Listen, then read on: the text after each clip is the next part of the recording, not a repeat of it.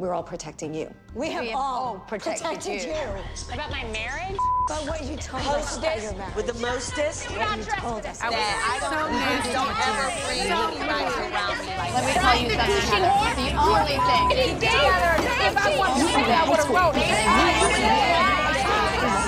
I'm not really sure what I've done to you, but I'll take it from you. Hello, everyone, and welcome back to the Hot and Bravo podcast, part of the Buttered Pop Network. This is Eddie Estrada here with my co-host, as always, Armin. I don't know why I'm doing this announcer voice today. I'm really feeling it. I'm loving it, Eddie. I feel like it's because you are excited to someday go back to your hometown and throw yourself a parade. That is really something you would do. Admit it. No, you have no idea, Armin. This was giving me this is a fantasy of mine that Karen Huger got to live out in real life. And yes, okay, we'll have to get into it, but you have no idea. I was watching this and I was like, she's living my dream. I thought of you. I immediately thought of you. I was like, this is Eddie. You know, this is totally I am the Grand Dame of Concord, California. Actually, you know that it's really sad I can never be that, because no matter how amazing and whatever I can accomplish, Tom Hanks is from Concord, California. So I can never truly be the Grand Dame of my hometown. You blew it. Because Tom Hanks, I mean, you can't beat that. Oh, you can. You could totally beat Tom Hanks. No, he's an icon. The Grand Dame of Concord, California is Mama Estrada. Shout out. Oh my gosh. You totally blew it. I thought you were setting yourself up for success. No, I was literally stating facts. Aren't I? My mom will enjoy that. All right, so moving forward, let's talk about this episode because a lot went down in this episode. I think first we should talk about Robin. Ooh. Oh, Robin. Okay, so once again, she is having problems with the IRS. Girl, Not you fun. thought you would learn the first time. Well, She is pretty nonchalant about it. she seems so chill about it and just casually talking to her accountant. She's like, yeah, I kind of messed some things up and I'm trying to figure it out. Money's hard. Maybe I shouldn't have done that myself. I'm like, Robin. Do you know how much money she makes off of Housewives? I don't. Me neither. But I figure one season's worth of salary can cover this $90K. Not that that's ideal. I'm sure she has a lot of expenses, right? But they make a lot of money, no? No, I think, yeah. But I think the thing that she said what is annoying about this is that basically she can't buy or sell homes right now because she's shot by the IRS. You know, and that's her new form of income evidently is that she's a house flipper. I mean, we watched that.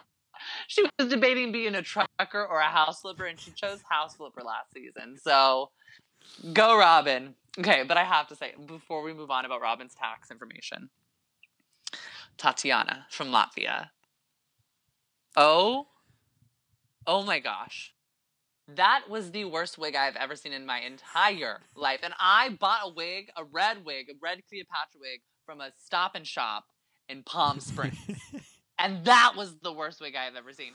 Also, why did she put it in a low pony halfway through? She's like, I gotta get this outfit. Too hot. Eddie, when you owe $90,000 to the IRS, you don't have a wig budget. Clearly. What was Juan's name? It was DJ or something? It was Dylan or something stupid like Right. that. It was the most debate. He's like, oh yeah, I'm Doug. She's like, I'm Tatiana from Latvia. Girl, what? And then they dropped it 90 seconds through. That's what she puts the wig in a low pony and is like, can I get some scrimps? I think if I were to do role play, and admittedly I haven't, it looks fun. I would commit. I think otherwise it's not fun. Oh my gosh. You have to commit. I do role play on Halloween. It's called My Costume, and I completely commit to whatever character I am on Halloween. Okay, if you want to put it that way, I have been House a million times on Halloween. I've heard about this. I know you're a big houser. I do the limp too, so I commit to my character there. I do, but I don't make people call me House. I don't go, I'm House from Massachusetts. Yeah, like you don't respond to Armin. You're like, No, I don't know him. Don't you mean Dr. House? Call me by my name. I've never seen a single episode of House. I'm sorry. I know a lot of people love House, but there's a lot of things I just started watching Friends. You know this. You have a lot to catch up on. I have a lot. I'm in Seinfeld and everything, and Curb Your Enthusiasm. There's a lot of things I got to Cheers? get to. Have you seen Cheers? No. Speaking of sitcoms. And I still haven't seen the Titanic. Okay. We're all over the place, by the way. House is not a sitcom. Yeah, It's one of those let's get like back to Tatiana from Latvia. What about her? We don't know anything about about her. Well, like, the also bit didn't then, like, last. It didn't last, but I was just gonna say also, like, she brings up this to Juan, and Juan is like, this is your problem, essentially. Like, you got yourself into this, and I'm like, Juan, you're about to propose to this woman, like, give her a little bit more. They're just both of them. I don't know. It's like, I love them, but it's like a rock talking to a rock sometimes when it's those two. You know what I mean? If he marries her, do her tax problems become his tax problems? Is that how the IRS works? I'm not okay. That's what I'm wondering. I worked in finance for almost 3 years, and I could not tell you. I couldn't tell you. In which case, I don't know. Don't propose. Don't inherit those tax problems. I mean, he's already committed. He's already told Giselle. Yeah, that is the ultimate form of commitment. Like, telling Giselle. You know, he can't back out now. True. And he said it on camera. Double whammy. Okay, let's get enough about Robin. Let's go to Surrey, Virginia, and let's talk about this. Because then, I want to end on Candace and Monique, because that's how we're going to end every episode, I feel like, for the rest of the season. But Surrey, Virginia, Karen Huger has been, I guess, asked to be in the parade, homecoming parade in her hometown. This was like a huge moment. I was like, wow, this is a dream that I've always had, but it could never be accomplished because, first of all, my high school didn't have a homecoming parade. Actually, Ryan Alkire from Holly Shook and on the Vanderpump Rules podcast, College Park, his old high school, did have a homecoming parade that I used to go to when I was a kid because my cousins went to that school. And was Ryan homecoming king? I don't think so. And I said that's so mean. I don't know. I know he was homecoming court. Ooh. I know he was on homecoming court. That's good. But I don't know if he was homecoming king. But he definitely was nominated. I know that because he had to do a fashion show or something. Don't ask me how I know this. I'm literally just like spitting biography on like other like hosts. These are the other hosts not in Bravo. But I used to go watch my cousins because my cousins were always on homecoming court because they were like gorgeous and like cheerleaders.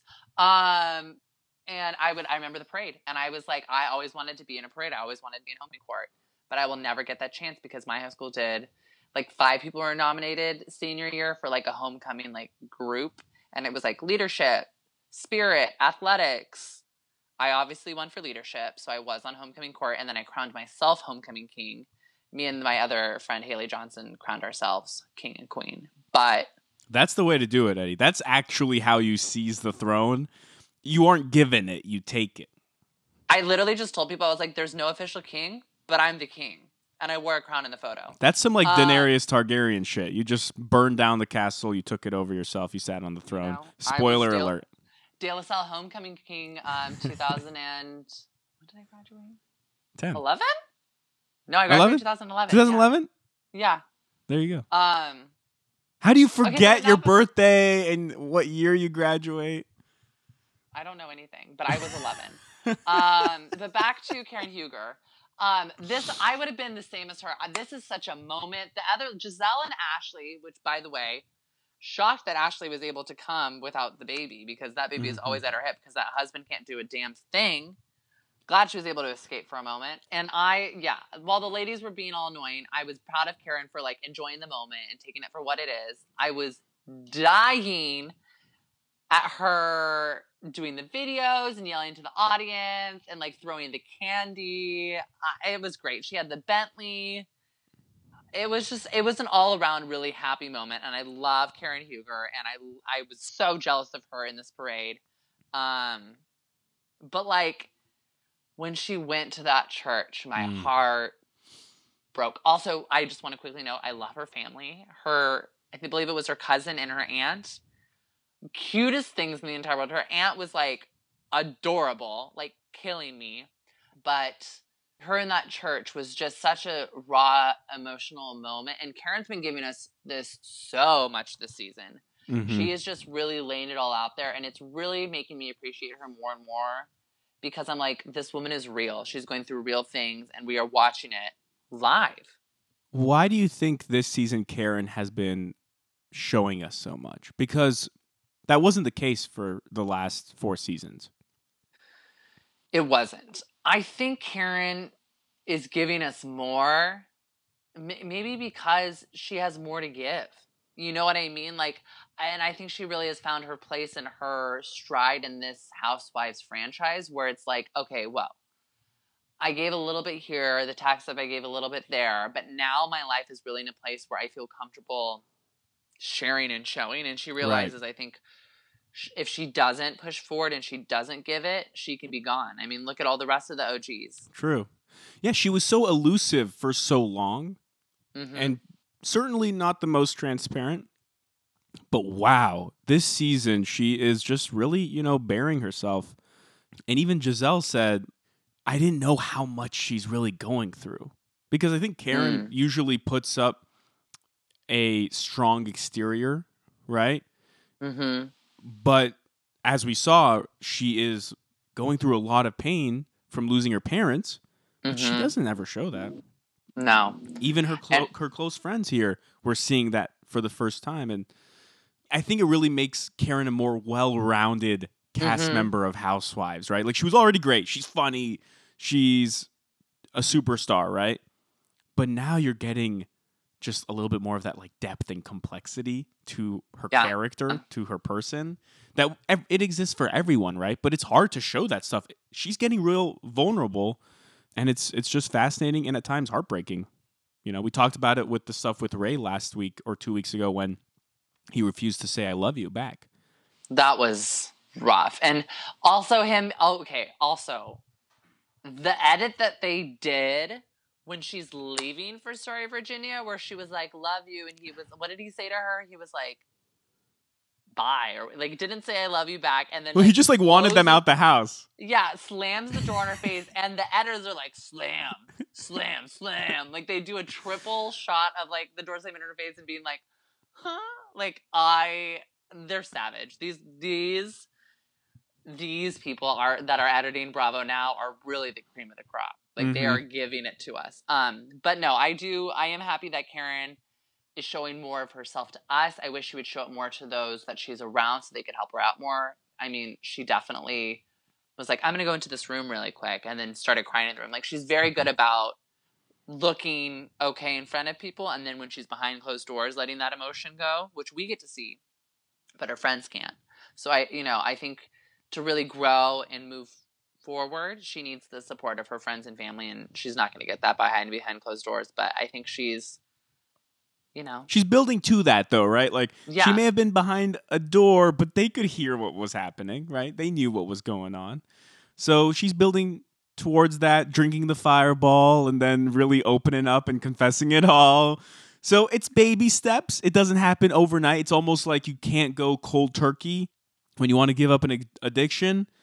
Right? Yeah. So it's kind of the same thing. Like, she can't really go cold turkey on being a closed off person. So she's going to have a little bit, here and there.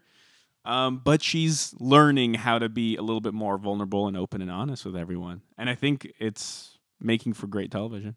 It's making for fantastic television. All right, let's move on to, we'll just do it how it was. Candace and then Monique. Okay, so with Candace, she is literally ready to file charges against Monique. Because at this point, Karen Huger basically told her, if I were you at this point, I'd have legal action. So Robin is the first one to hear this and is like, what? Like, this is news. She obviously is going to tell Giselle and everyone else. But she also tells this to her mother, and her mother's like, no, we are filing charges. Also, they both look like super villains. They're both sitting in their like dark coats, like sitting out at the dog, like refuge or rescue center. And they're like, let's talk. And like the Candace is like barely hanging out with that dog, but like literally they looked like super villains, like in a Batman film. I just have to say. It's also worth noting that Robin tells Candace that Monique said that she has no remorse over what happened. And I think that plays an important role too in fueling the fire. So you have Karen giving Candace the advice that she should press charges. Mm-hmm. You have Robin telling Candace the worst of the worst of what Monique had to say. Not that Monique had a lot of great things to say about Candace. In general, yeah. But, maybe she could have painted a fuller picture, which I think was that, Monique was sorry about what happened, but she didn't have remorse. She maybe felt bad, but she doesn't like Candace at all. It was more complex than just her having no remorse. There was more complexity than Robin was giving, of course. So now Candace is pissed. And I think the only person more pissed than her was her mother. Oh, yeah. So it is Dorothy bad. was not happy. Yeah. Dorothy was ready to do blows. And I get it. That's her daughter. Yeah, like, I mean, think honestly, about your if child I being got hit. Yeah. My parents would be like, okay, we're doing legal action immediately. I get it. You're protective over your children. So she's upset. She is not going to try to smooth things over. And with nobody else around, really, I think it is... I mean, I guess it's been spoiled through the previews, right? But it's clearly setting the stage for charges. And it all feels so avoidable. And yet it's really hitting rock bottom places that it just shouldn't hit in Housewives, No. Not that Monique didn't make a mistake, by the way, but yeah. And let's talk about Monique, because Monique sits with her pastor and he basically tells her, this is on you. Like, this isn't on anyone else. This is your own issue that you need to work with. You need to sit with yourself and realize that because of this demeanor that you've put on, this wanting to achieve a perfection and wanting other people to recognize it and being upset when those aren't recognized in the correct way, like, this is an issue that you have. And Monique didn't, like, I was shocked that Monique was like, I need to apologize. I need to speak to Candace and apologize. Like, this pastor really said the things that needed to be said to her, which honestly, I was shocked, and we'll see if it ever happens, if Candace will ever see Monique to have this apology be given, but like, I thought this was a big moment for Monique. Yeah, and she said Candace didn't deserve that. And that's very important. That is remorse right there. That is expressing that you don't think that what you did was right. You don't think that Candace deserved what happened to her. Because at one point, Monique was saying, well, she asked for it, so I gave it to her. Yeah. No, sorry. You were wrong. Even though I do, empathize with her, she did not go about this the right way. And yeah, that was... I think a really rough moment for her. I do think, though, she was already building towards that conclusion herself. We got a great scene with the pastor, but we talked about this, Eddie, last week, that she was saying in that meeting how she was still on high adrenaline. And she mentioned that again in this episode, that the adrenaline had finally worn off, right? But we were saying last week that she just needed to get out of this zone where the adrenaline is still pumping. She's still super angry. Even if it's days and days later, she is just still just too pissed off at Candace to see the big picture here. And now that it's finally worn off, and I think she's in a better place, like mentally, and she could really just see things clearly, it's pretty obvious that she fucked up. She did. And it's just sad because, like she said, now it's put all this undue stress on her husband and her kids. And I can't imagine how bad she's feeling right now. Beyond what she did to Candace, it's like now your family is having to deal with all of the repercussions. And who knows if we'll see her back for next season. Who knows if we'll even see this reconciliation between her and Candace. Because Candace, I don't think, wants to see her. And if charges are going to be brought up, this might, we might not see them together in the same room for a long time. But other than that, I mean, I'm loving Potomac this season. I think it is giving some grade A television, reality television that we have never seen before. High intensity. It's intense, but it's captivating, interesting. Huge stakes. It delivers. It's really delivering, and it's more than just the petty drama. This is real shit now that we're in, and I love it. Yeah, I mean, once you start talking about like charges being filed, you're talking about potential divorces. Like, this is major life shit. It isn't like, oh, did you wear panties or not wear panties? I'll always criticize BH. Pantygate, I know. BH, this is what you should strive for. Potomac. Right. Potomac is setting the standard. Potomac is setting the standard. Absolutely.